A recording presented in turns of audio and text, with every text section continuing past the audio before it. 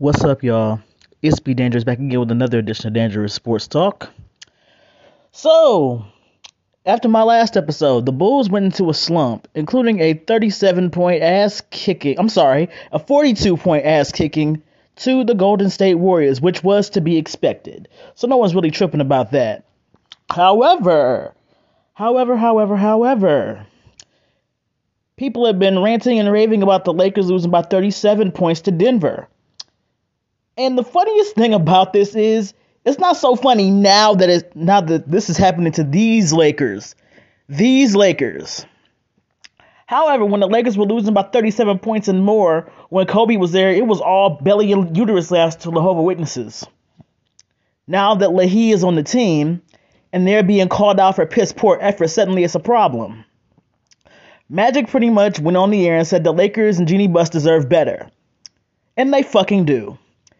Because I was told when someone got there that them losing big by this many points or that many points was going to be a thing of the past and how we needed to embrace him. Now, 3 years later, those same motherfuckers ain't telling me shit. Because this ain't nothing that I haven't seen before. Russell Westbrook throwing up bricks like Nick Young and Swaggy Penis. Like Swaggy Penis, D'Lo, Clarkson and them would throw up bricks every night. So that ain't nothing new. Dwight Howard getting bottomed out every night. That ain't nothing new. His first and second stints with the Lakers. Injuries to AD. That's nothing new. And them not showing up every single game. It's like those 4 fucking wins that they got in a row didn't even happen. Because the losses are a bigger fucking deal than the wins are. So honestly and truly, I don't have a fuck to give them, nor do I have any sympathy for them. Especially Jehovah's Witnesses, who thought it was just so fucking funny to laugh at Kobe when this was him on the losing end. He was told to deal with it and suck it up. Well, guess what? This is what the fuck you need to do, Lahim. You need to deal with it and suck up all the losing you fucking doing because you don't give a fuck about nothing but padding your stats, making sure that your records are broken, and as long as that happens, you're perfectly okay.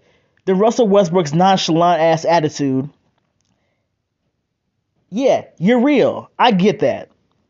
However, when you show that you were absolutely nonchalant about you not playing well, then wants to challenge what people have to say about you when you play poorly, what does that say about you as a player? And what does that say about your drive to win?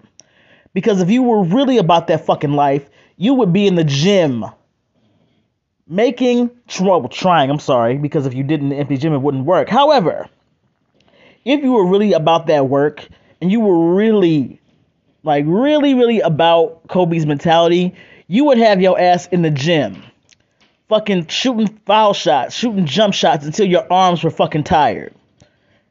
You wouldn't be so fucking dismissive if Kobe was here. And I know that for a fact.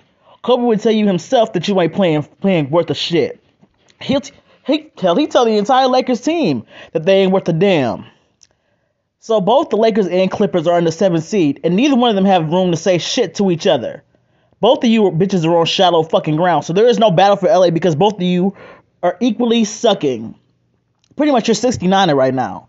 Both of you niggas are 69er right now in the West. And granted, I don't give a fuck about the Clippers at all, but the Lakers, I still rep my fucking team regardless of who was there. Regardless of what's going on, the more shit y'all talk, the harder I'm going to rep and the louder I'm going to be. But, as expected, nobody will dare approach Be Dangerous about shit the Lakers do. Because they can talk real big shit on their pages. They can talk real big shit over here, over there. But please, try your luck with the real one. Try your luck with a real one and see what I'm going to say. Because a lot of people don't want to smoke with me. Especially on my Facebook page. I say what I say about the games and I just sit there and I wait. I sit there and I wait just to see what someone is going to say or not say. And usually I'll get a couple of reactions on the post. But when it comes to actually talking to me, there is nothing to say because they already know. I know their playbook. I know the shade. And trust me, more than you could ever imagine, I bask in the losses. Especially with this Laker team. Because all the hoopla and bullshit that I heard when the twat came to the Lakers, I don't want y'all to tell me shit about nothing. Because All the shit y'all should be, all the shit that y'all talked, the Kings should be backing up everything. We shouldn't be losing by fucking 37 points. Hell, that's a good night. Because before it used to be 40 plus points a damn night. And the funniest thing is, Bulls fans are kind of humbled now. They're kind of humbled now because Zach is hurt. He has a very minor knee injury and stuff like that. And they lost the last couple of games, including the 42 point loss to the Warriors. So now that all that yapping that they were doing is kind of quieted down. It's like, listen, be humble. I get it. The Bulls have been the best they've ever been in fucking years, okay? I understand that. But when you yap about the Lakers, and then your team ends up losing like the last, 3 games? The way that they have? Hell, it might be even 4 games. I gotta go look myself, but just remember, as fast as you have gotten to the number 1 seed in the East, it could be snatched the fuck away with your losing and playing like this. So just remember where you were a couple of seasons ago, because, child, y'all were on shallow ground with the Lakers, so nobody can talk to me about shit. I was there with the Bulls as well. So, remember, be humble. As fast as you rose is how fast you could come down within a blink of an eye. So don't think the shit is going to last for fucking ever. Don't think that you'll still be at the number 1 spot, because there are plenty of teams that are willing to come in to take your spot. So if y'all keep playing like lackadaisical bitches, you will end up getting your top spot taken from you. And the losing consecutive games can't happen like this, especially when you're the number 1 seed. I had this attitude when the Lakers were the number 1 seed. So trust, the attitude has not changed whatsoever. But Zach can get healthy, and that he's still able to play up to his full potential. Because, of course, Zach LaVine has been balling this year.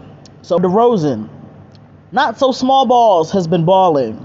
He's finally settled into the pro game, which I expected him to do in the first damn place. I'm proud of the Bulls, but Bulls fans, be humble. Because you know I can pull up the receipts. And you know, like I said, I have a lot of friends that are Bulls fans, so nobody can tell me shit. People can say what they say. Well, I said what the fuck I said. Get at me. Ugh. Yeah, it's been a couple of days since I did a show. I'm assuming that Mike is better now. He had COVID, okay? My boy Mike had COVID. And I believe he's a lot better now and he's able to do the show. But we'll see what happens when it comes to doing on the mic with Mike this week. I'll definitely let you guys know that. And this show might end up being a little bit short. Oh shit. Wild card games are on today. We had the Buccaneers beat the Eagles. Of course, the Brady Bunch Part 2 will reign supreme, as they always do. So the NFL world can sleep well at night because Tom Brady actually won a fucking game. Come on.